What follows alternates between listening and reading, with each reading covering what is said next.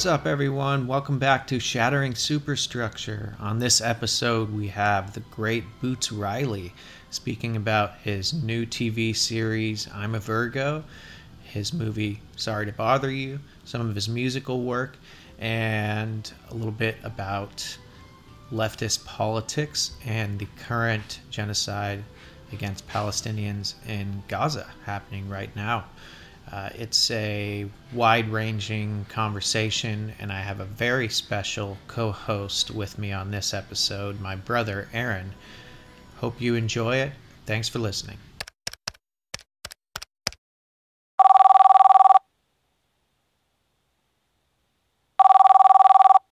First of all, I'm a Virgo was a fantastic series.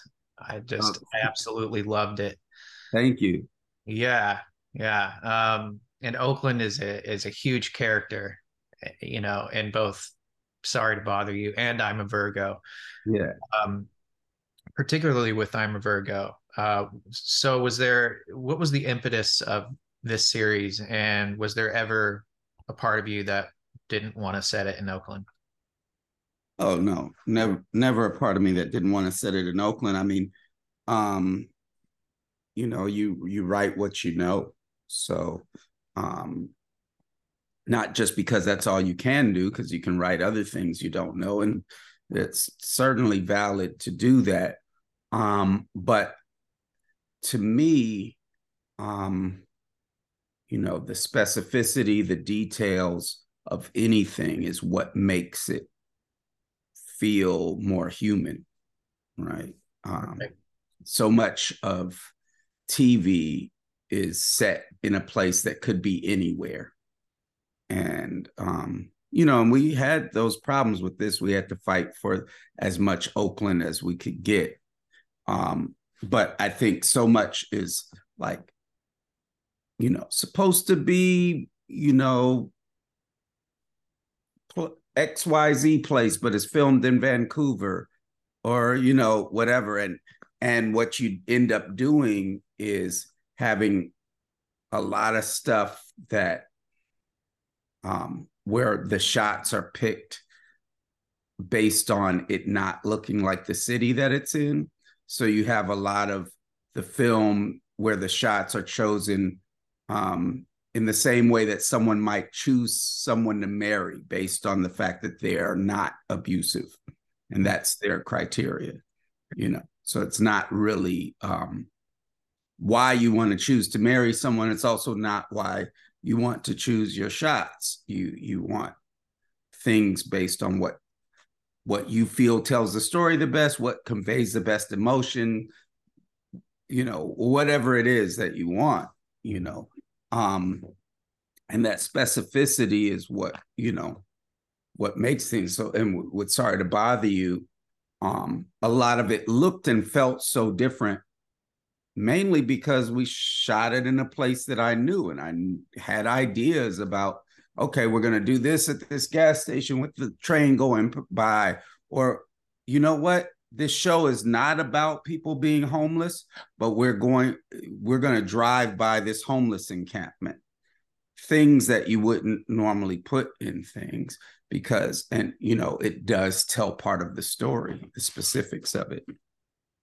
Yeah, yeah, no question. I mean, um, you know, and pivoting to like the characters and their roles in society in this, and I think both of your works, but specifically in I'm a Virgo, there's a sense that people with superpowers are sort of confined to being workers without a ladder to climb.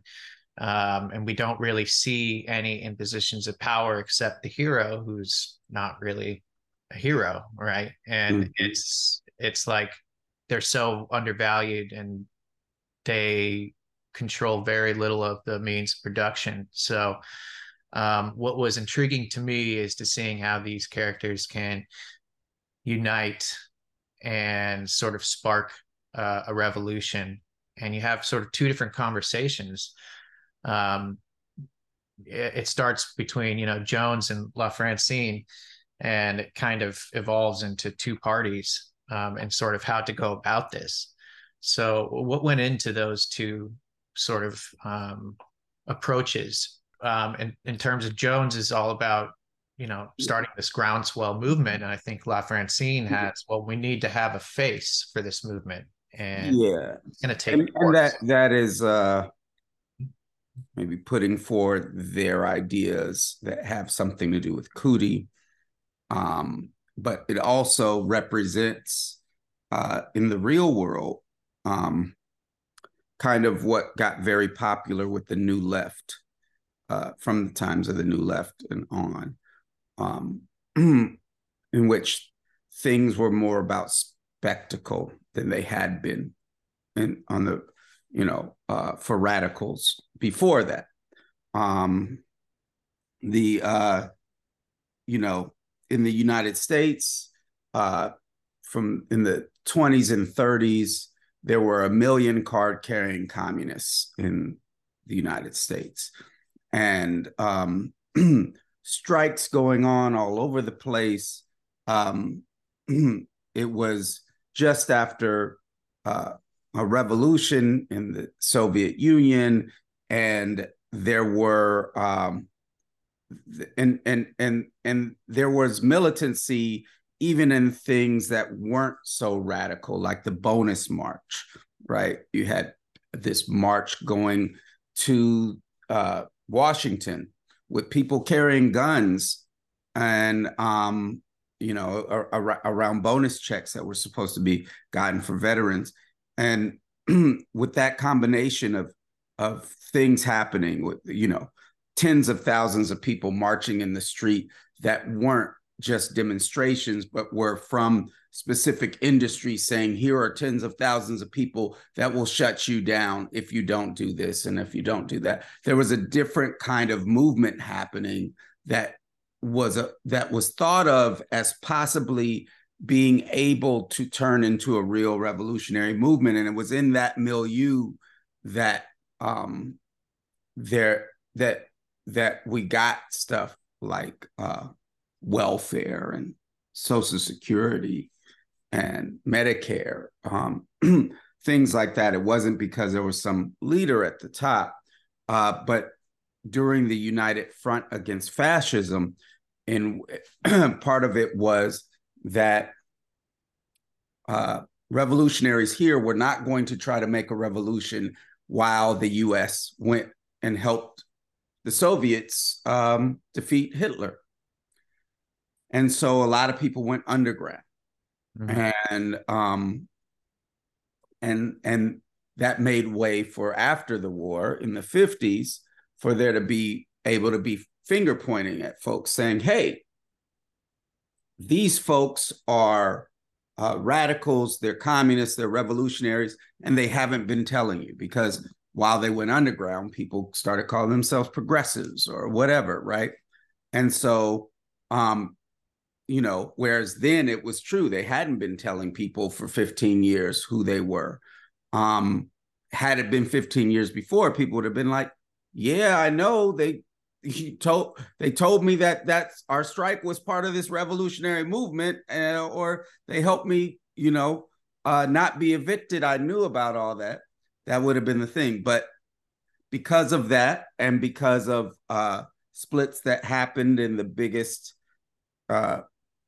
radical organization that there was in the U.S., due to revelations around the cult of personality that happened with Stalin, things like that, that organization split up. And from those splits came groups that became what we called the New Left. And many of the folks that joined the New Left, and the folks that came out of the old movement, said, well, we're going to do this different. We're not going to be underground. We are about to be in your face. And people were like, we are revolutionaries. But the differences one of the big differences was they started focusing on students and started focusing on cities, and they left behind, and I'm skipping over a lot of stuff, but in general, they subtracted themselves from on-the-job organizing and labor struggles. Part of that was they were being pushed out of it, but radicals never just let the fact that they were being pushed out of something, end up with them being pushed out. There was a tactical decision to move into other areas. And in the time that I talked about before with the 20s and 30s, the FBI had called places like Montana, Utah, Oklahoma, Alabama, had called all those places hotbeds of communist activity, right? So then in the 60s, all those places were being moved away from, geographically and politically being moved away from. And so if you're focusing on students, and focusing on problems from a place where you are just exposing certain problems of oppression, then what ends up happening is more spectacle, right? So instead of a 20,000 person march where everybody's from an industry where they say we can shut you down, and that was actually a demonstration in the sense that it was a demonstration of power, then you might end up having a 5,000 people demonstration at a college in which people are saying, we hate this, we don't like this, and no connection to what power the working class has. And at the same time, you had revolutions happening all over the world, and some of them more radical than others, but you had everything from independence movements to actual revolutionary communist or socialist movements happening. And the New Left here was, as they should have been, excited by that. And so, and many times the New Left tried to aesthetically simulate what was going on in those other countries, while having skipped over the phases that those other countries went through to get that. Like the Maoist movements in the colleges in the 60s and stuff. Yeah. And so there was a lot of focus on, things, adventurous things like Che's stuff, which did not create any revolutions at all. And also, focusing on him as opposed to what happened in Cuba, just months before the revolution, which were all of these strikes that made that possible, right? And so there was a lot of focus on that, and I think that what came about from the 60s and 70s in the New Left hugely affected the way people worked, even through me coming up and even until recently. And I think there's a big change now in that. And we have the strike wave happening. And so I think what we see in that conflict, what's represented in that conflict between LaFrancine and Jones is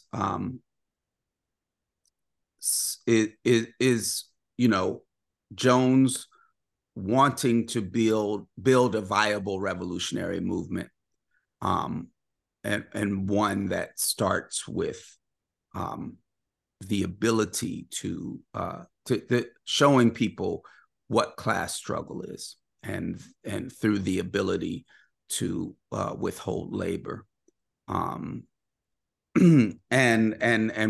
wanting to do that, and so I think that what ends up happening is and LaFrancine representing some of that New Left position, Yeah. Yeah, absolutely. And like Jones does, she's got the Fruitvale rent strike. Um, she's got the eviction campaign, and her housing speech at the hospital is incredibly powerful too. And there's also more subtle things like, Elijah Wood's character. Like, how is he going to change the death penalty? Well, he's going to become an executioner. Mhm. Um, and kind of conversations about how they're going to basically incent change.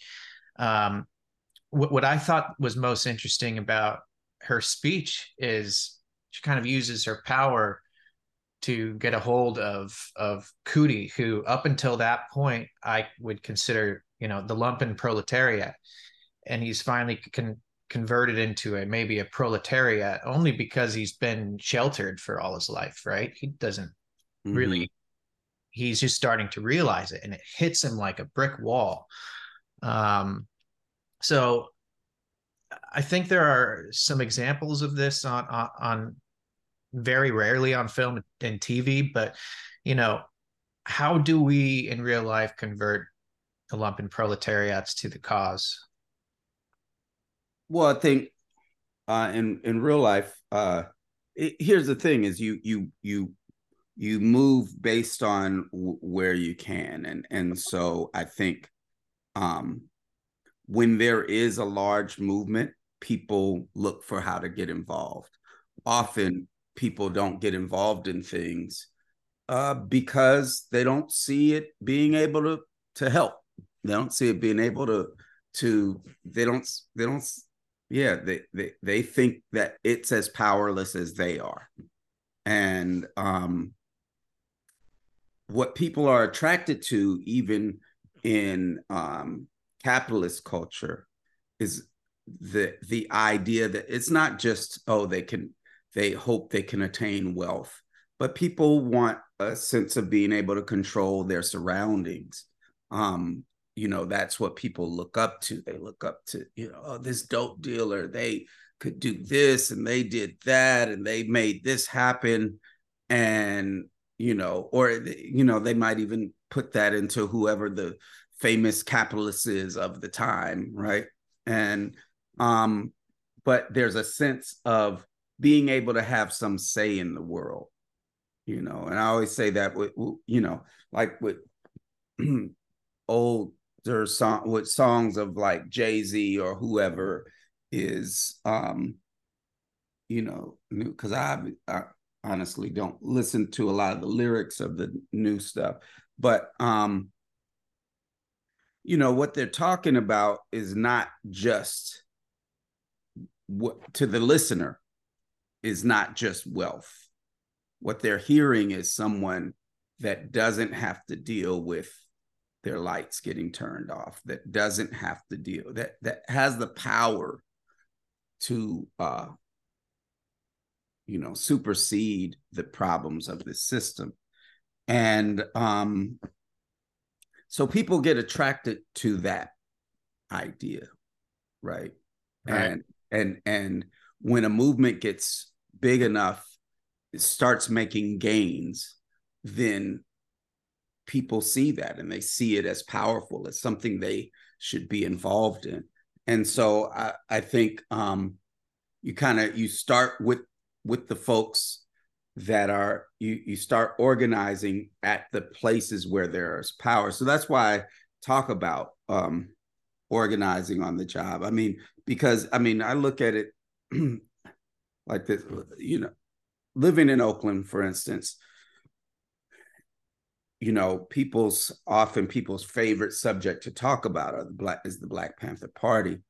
And I know a lot of those folks. I did work with David Hilliard, who was former chief of staff of the Black Panther Party, Elaine Brown, former chairperson of the Black Panther Party, all sorts of the alumni committee, all of those folks. But I have many principled criticisms, as you should, of probably any group that does anything. You're right. But one big one is, think about it like this: at the time when the Panthers were going strong in Oakland, there were factories in Oakland. People had factory jobs, right? Yeah. They did not talk about organizing around any of that. Matter of fact, David Hilliard came out of longshoremen, right? Right. And so what they were attaching on to was this sort of new style, and we're going to organize the lumping. But most Black folks weren't even lumping. Yeah. Right.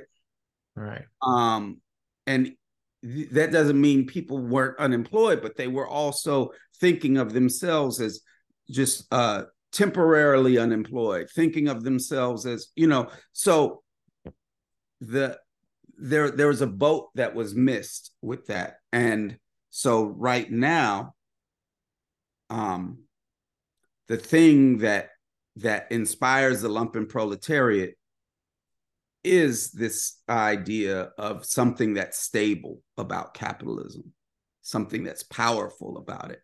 And so they'll come along once we organize the working class more. I see.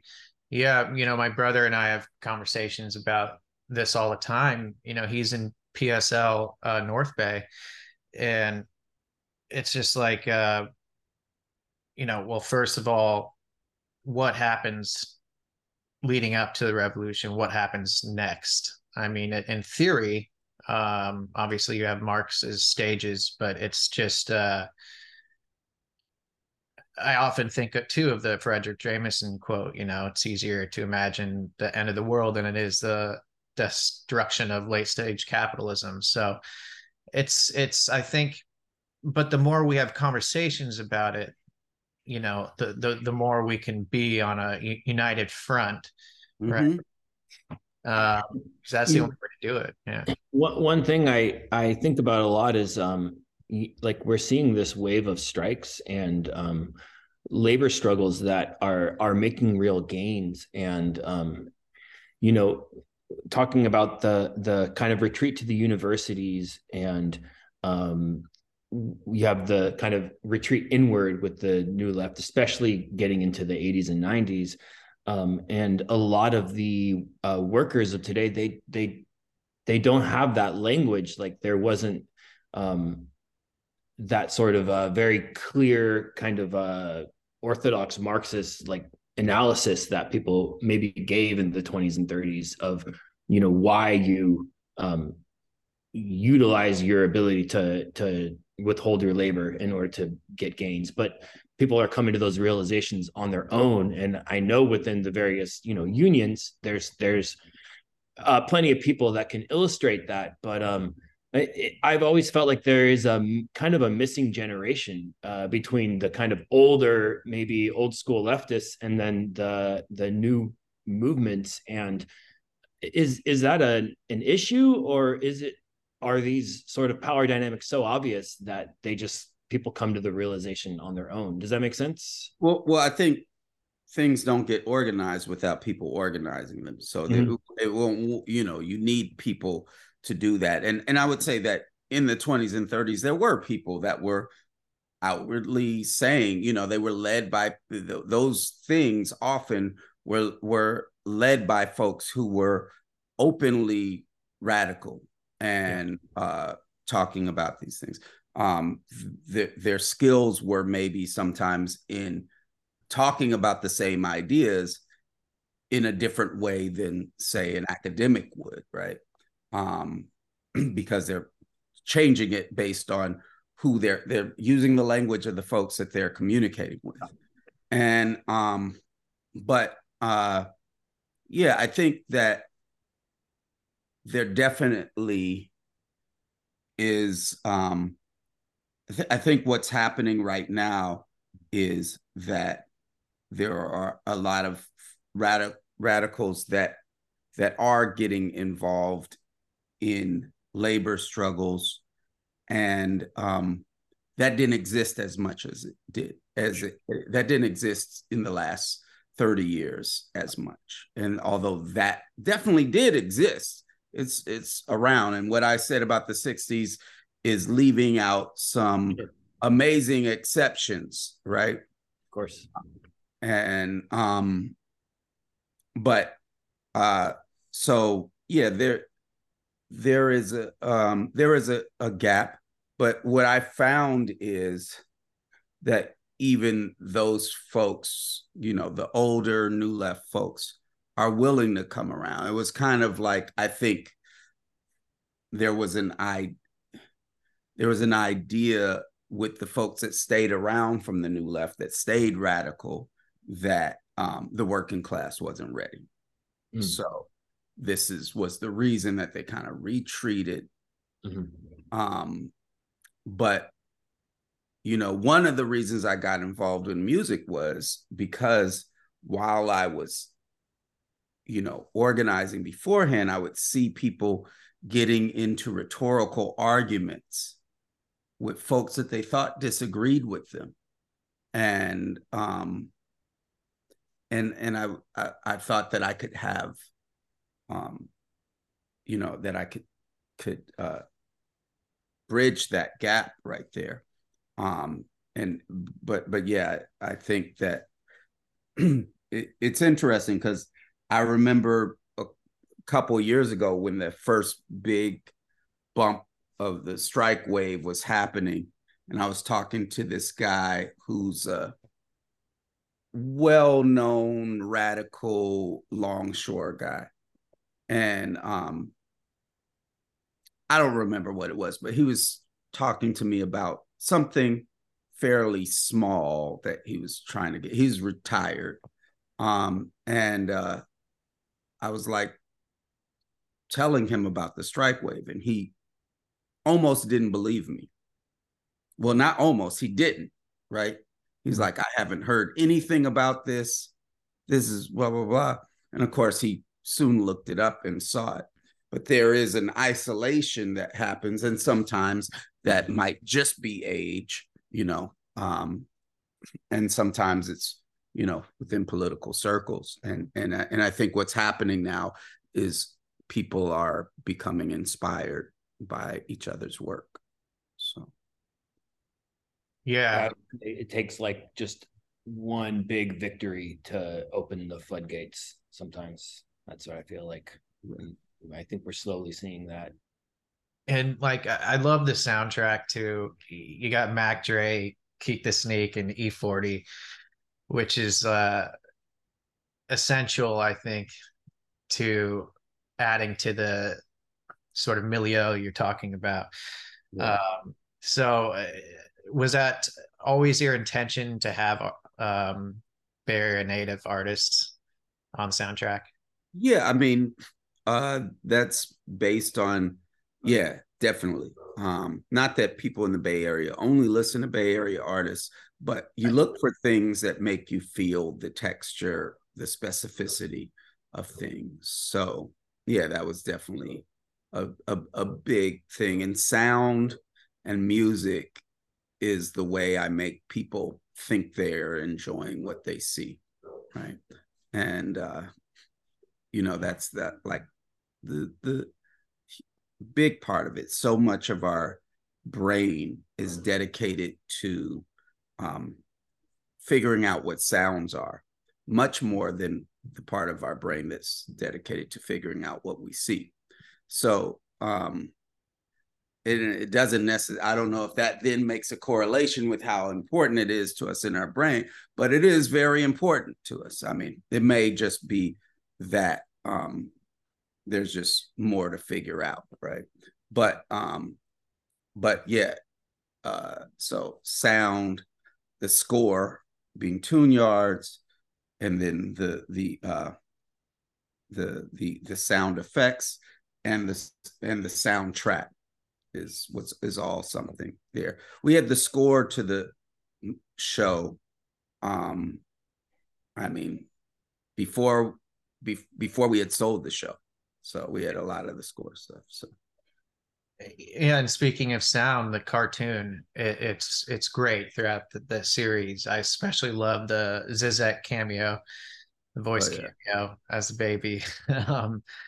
I think I took it kind of as an allegory for how we propagandize pain and depict it as necessary for success, and um, also how capitalism can affect the most vulnerable.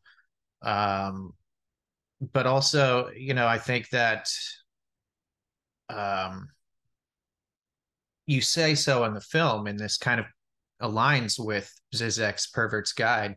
It's all art is propaganda, right? The hero even says it himself.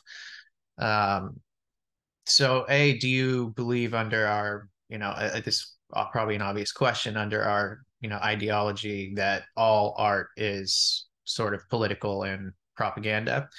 And Jones's, call it her superpower. She basically Yeah. persuades people with art. And I think it's no coincidence that you chose Zizek to do the voiceover for that, right? Yeah. So, what Yeah. went into that sort of thought process? And in your opinion, what does the cartoon sort of represent in our society?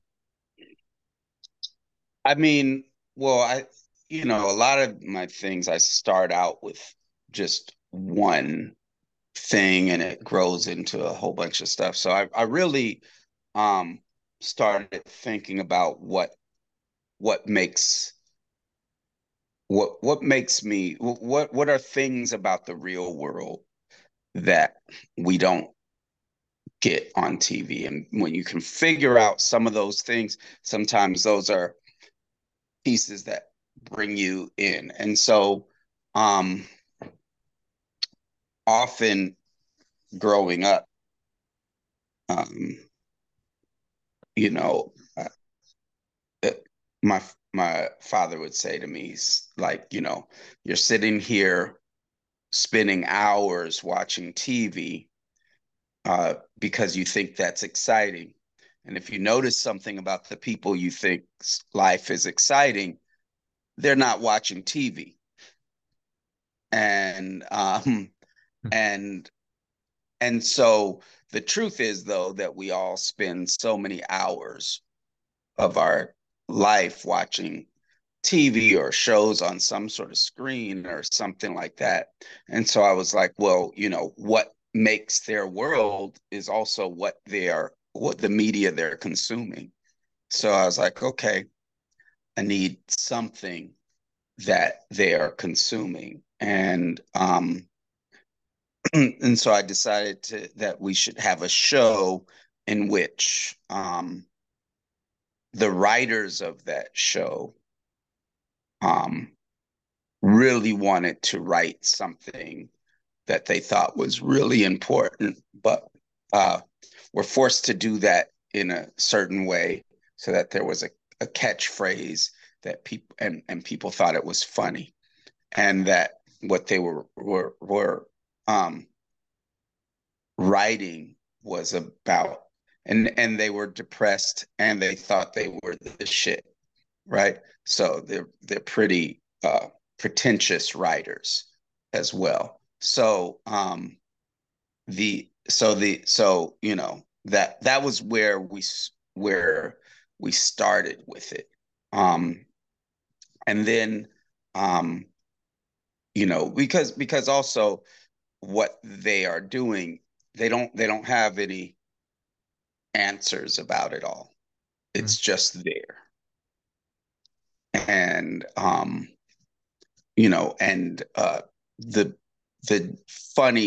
the part about it that's being funny, which is the boy yo yo yo yo, Mm-hmm.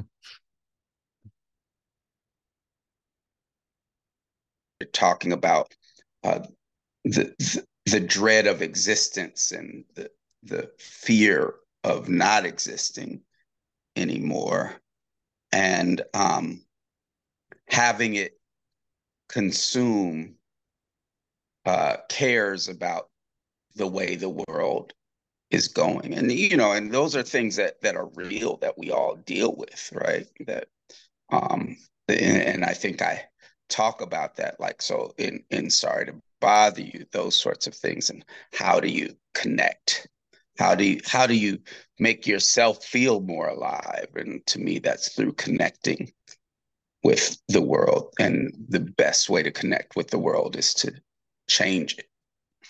And um and so these are things talking about real fears, but as if it's just there, and that it is the most important thing to worry about. And so that's what those writers are putting forward.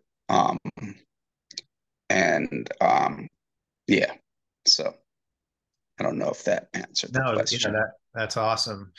Um, and you know, it's speaking of like sort of getting through to the masses. I think social media is um, it's inevitable that that's going to, you know, reach a lot of people and change a lot of minds. And I think, you know, especially what's happening right now in the current genocide in Gaza, there's so much misinformation out there. So it's like, how do Yeah. you sort through it, and how do you try to counteract, you know, the sort of more fascist right wing leaning Zionist talking points, right? Hmm. Yeah, I mean, that's a good question because I don't know. I think that one, okay, I'm always trying to show people how they can change things, Mm. right? I don't, I'm not even on social media. I'm not normally just posting about things that are like, here's something terrible that's happening in the world, Mhm. right? That's usually not what I'm doing. I think maybe that's different now that I am doing that because the way to change it is not necessarily clear. Um, the idea that, you know, the idea, which is something that was put out in the 60s, that we did lie to people about, which is you raise your voice loud enough, Mm. you show your anger, and those in power will hear you and be scared. Create awareness, right? It's that Yeah. awareness thing that has been so big in the last, I don't know, 40, 50 years that Yeah. is And awareness. and what that relies on is this falsehood that we live in some sort of democratic society. Um, and it's the falsehood that is free speech, as if the speech actually does um, can change the way things are. And so what I was excited about the growing labor movement is that there are ways to change things. We saw some radical ideas being born in all of that. We saw that when people thought what was needed was ventilators, we saw the workers at Boeing shutting down, and one of their demands was that they want to make ventilators instead of jet engines, right? Mm. Um, we see strikes from school districts like Chicago, LA, and Oakland, where people are striking, um, and and you know, beyond their demands for better pay, you're also seeing things that help out homeless people, that make it so that the community can have a say in the budget, things like that. And then you see things like with the writer strike, and things like that, where in which um, a group of the folks that were striking for things that weren't affecting them, but were affecting folks on the lower rungs. And you saw that with the threat of the strike with the UPS, where people were, where the full-time workers were ready to go on strike for the part-time workers. And so we're seeing that growing. So we're seeing things in which there could be situations in which policy changes could come through shutting down industry. And with protesting a war, yeah, it's a little frustrating because what are you good, like we saw with the protests against the Iraq war, Yeah. millions upon millions of people in the street. And there was some sense through the 90s when we would do demonstrations that, even knowing what I knew, like, oh, maybe if there were Mhm. millions of folks in the streets, then we could get on. And you see, like, there's uh certain groups where their whole thing is protest, RCP or whatever. It'll be like, if you could get people out there and show your anger or whatever, right? But yeah, that's not how capitalism works. So there could be things in which you had the workers shut down ports, which is Right. starting to happen in Barcelona and Belgium. You could It have happened here in Oakland a couple of years ago. They sent Israeli, I think, tanker back. They didn't let him in. And, yeah, that was pretty definitely. amazing. So those can, and it's starting to happen with shutdowns from the outside, but shutdowns from the outside, I don't think Yeah, we're not going to be able to do that because people can't stay there for that long, and you're not going to be able to spread it out in the way that you need to do. So there's a certain amount of radical organizing um, that has to be done in order to do that. Maybe the disgust with the genocidal acts that are happening might be something that motivates people to join these strikes, and do something. But I think um, that's that's the only hope. I do think there's something necessary in with something like this, for instance, which is um,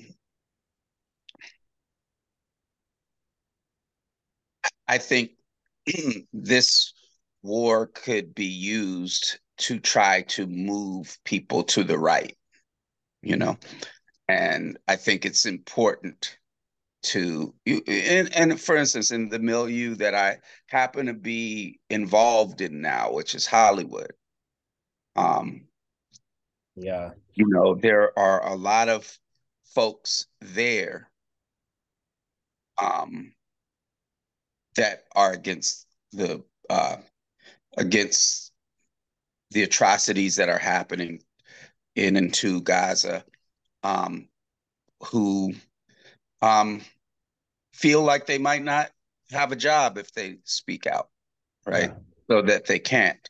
And the ones that are comfortable speaking out um, are the obviously are sometimes the ones who are um, agreeing with the Zionist movement. So so there becomes a perception that especially since a lot of those folks have big platforms, there becomes this perception um, among average everyday people that um, the the bombings and invasions and uh, killings in Gaza are somehow justified. And so I think it's important for folks to know that everybody hasn't drunk the Kool-Aid. Um, but you know, I and I think it's important to have demonstrations so that we let the community know that there are people against this. What I'm concerned with is figuring out how to turn it into something empowering, yeah. um, because it can easily become something that dissuades people from doing stuff.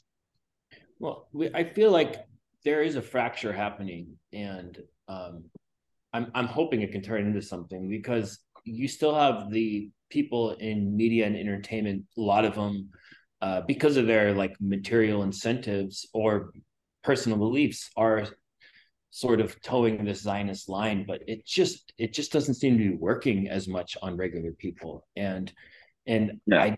I do feel like there's going to be a reckoning for a lot of the people that, because we're watching this happen in front of our eyes. And people, I mean, Israel mows the lawn every few years, and it just is a blip in the news. But this just feels different, and I really feel like people are not falling for it. Oh yeah, I think you're right Yeah, about that. but where does that go? I mean, besides just kind of disgust with the people in power. I mean, the 2008 crash showed the volatility of the finance system and how corrupt it is, and yet people just know that but carry on normally. And so Yeah, I guess that's always the question, is and how do I we think that has so much to do with what people think can be done, yeah, with us showing people um, what the mechanism is, what the mechanism of power mm-hmm. is for them. And that is why, I think that because yeah, I think that if, you know, dock workers around the world, for instance, said we're not having any trade Yeah, or war materials sent back and forth from Israel and the U.S. It would have to be with the U.S. as well. yeah, Then you'd start to see some pressure. Um, but I think a lot of people do kind of feel like, well, what is there to be yeah, done? What you know, and yeah, it's. I think, for instance, had it, we've got this militant, um, this labor movement getting uh, getting growing, and it's starting off. But say something like this happened in 10 years from now, and we had that same rate of growth, then you could be like, hey, we're going to shut this down. We're going to shut that down. We're going to, do this. But now I still think that's where the work has to be, because people do understand that if that were to happen, it could help. You know what I'm saying? It could stop it. The question, I think it's a huge question of whether, we have the organizers in place to get folks to do that, you know. yeah, Um, but it's possible. Like you said, we had longshoremen um, pledge to do that before, and doing that before. And we have movements and we have unions in other countries doing that. And it's a chance even for some of the more established liberal unions to to show relevance, right? yeah. Huh. They could do it for those reasons, especially if they know that their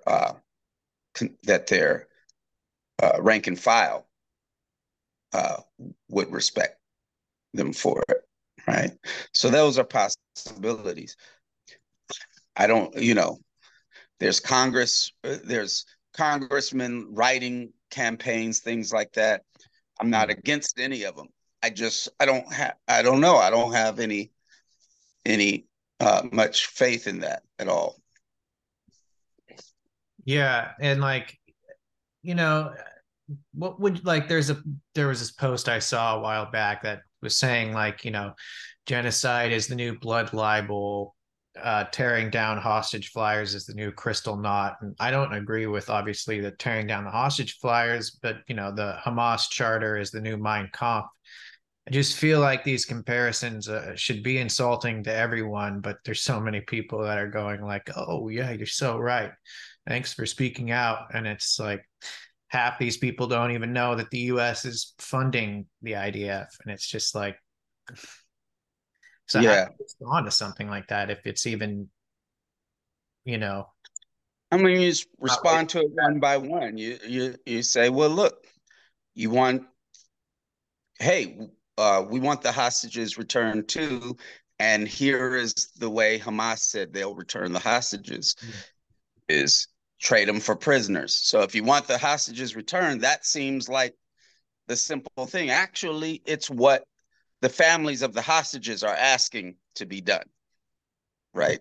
So if someone is putting up return the hostage posters and not saying that in the poster, then what they're calling for is war and calling for something that won't return the hostages, right? Right. So there's just simple logic with all of it. And you may not convince that one person, but the people around them and the people around you, they respond to these logics, and it's tough because that's been sort of the strategy of the left for the past 40, 50 years, is like just convince people. And it's so hard because, like I said earlier, like we've lost a lot of the language, and sometimes the language I use, it doesn't feel strong, it falls flat, it might be outdated or something. But what I respect so much about your work is that you're showing you're showing the mechanisms. You always show the beginning of the groundswell, and what comes after that is up to the people. But even through sort of like the kind of magical realism elements you put in, you're showing very like material possibilities of how you can change your environment. And I think you don't need, Marxist language to show people that. You just need to point out how things work, and it Yeah. becomes self-evident after that. Yeah. I mean, that's the whole thing. The question is, how do people uh engage with the system that they're in? How do they engage normally, and how would they, what are the things that would get them to engage in a way that changes it? And so that's just kind of where I take it from. And it all fantasy, all sci-fi, any of that, the people that write it, they have a view of the world, and they're writing about what they think is important in the world. They're writing about how they think the world works, what it is about it. So and so, but sometimes when we have an alternate view of how the world works, alternate from what has been fed to us, we unconsciously tailor that thing that we're writing or creating to fit with what we've seen in sci-fi or fantasy or any film, and for that matter, in there. And so often I'm having to remind myself what I believe about the world, like as I'm right, like, okay, how does this fit in? How is this working? Is this, that sort of a thing. Is there an example you can give in some of your works? Well, I mean, like let's say, sorry to bother you for, well, I'll say this, with all of my songs, I had to do that as I'm going. Like, okay, I'll write out all sorts of like brainstorming things, because you could be writing a lyric and you have this awesome thing that will, oh my God, that'll make people will be like, you're the best lyricist ever. But then I have to be like, okay, does that actually fit with how does that contradict what I'm saying about the world right there? Yeah. And so I have to be like, okay, that, you know, That's not what I'm going to say. This is what I think is the main contradiction, and then that will create some other lyric that I like, right? And then so, or like with "Sorry to Bother You," when I was writing it, and I got to the part with Danny Glover, I knew I wanted to talk about how people try to sound white on the phone. And I was going to do it with that same monologue he gives, but it was just going to be like him, trying to just doing it with his own voice. And then we see, and, but then I was like, okay, does that express everything I think about that idea? Like, how do I put that in there without having 2 minutes more dialogue in there, right? And then even then, what I knew from things is about, you make people feel something, you make them go through something. That's what people are doing when, the reason why organizing is important, for instance, the reason why having people organize on the job and do work stoppages is important is because those are things that people go through that show them how class works in, under capitalism. It doesn't just tell them. They see, oh, we're on strike and the police aren't coming to protect me, they're coming to protect the boss. That going through that experience is different than even watching it on a movie or reading about it. It's a different kind of thing. So with the movie, I'm trying to bring people as much as possible, bring them through a experience, make them feel something, use things that textures and sounds and emotion to make people feel like they're going through something. So that thing, how do I make the feeling of what it feels like, how disembodied it feels? And I was like, okay, well, it's going to be overdubbed. And matter of fact, it's not just going to be overdubbed for the audience. We're going to understand that the people in the film experience it as an overdub.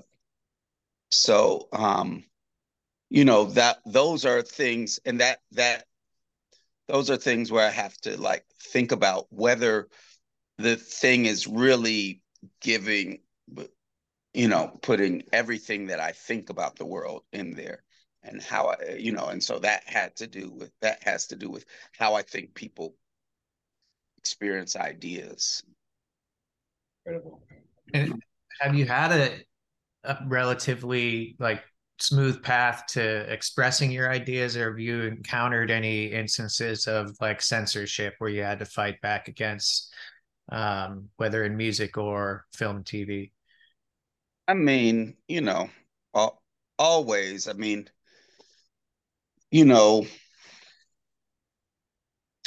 as you're creating something, you don't necessarily, as you're writing something or something like that. I have, luckily, I've been on labels that,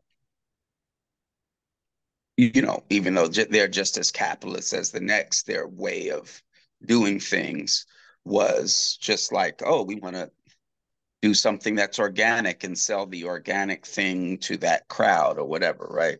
And so it hasn't been from there, but with gatekeepers along the way, definitely. I mean, sometimes people telling me at the time, sometimes people telling me years later that this particular thing happened and they worked at this place. I mean, uh, one of the first things that I found out about was like we have a song "Fat Cats and Bigger Fish" that um, this woman Mona Lisa Murray wanted to prove herself to Wild Pitch, and she kind of snuck it onto the air um, at, what is that, 105.9 in LA. I forget the name of that, Power 106 or something like that. Mm-hmm. And it got popular there, and then was getting on the radio all the time. And up here, it wasn't getting on KMEL because they were like, oh, we think it's just your fans calling up. So they wouldn't, and I'm like, okay, yeah, if somebody's calling, they're a fan, right? But but at a certain point, it was selling enough per week in any in the two places it was being played on the radio, to go platinum, meaning like if they had spread it out to other stations. But it became clear that EMI just took it off their list and said, "Don't play this anymore," and and it had nothing to do with, even though it was growing, all those sorts of things. So that was pretty crazy, but a lot of stuff all along the way, like little things like that, um, uh, where things just didn't happen because I didn't play ball in certain ways. But it didn't stop me. It wasn't censorship that stopped me because I could just go around and do something else. But it just wasn't, the path that got me, you know, uh, got it really well known. I think with film, what happens is, um,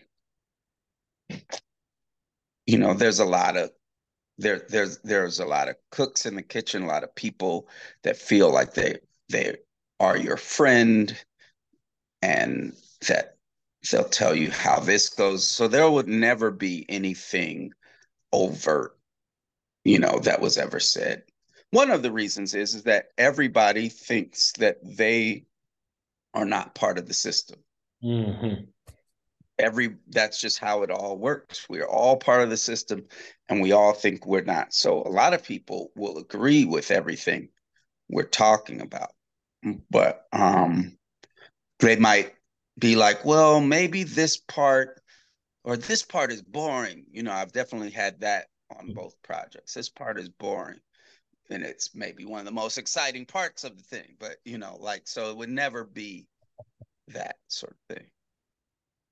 Yeah. Interesting. And do you have a project that you're working on next, film or TV wise, or a new album?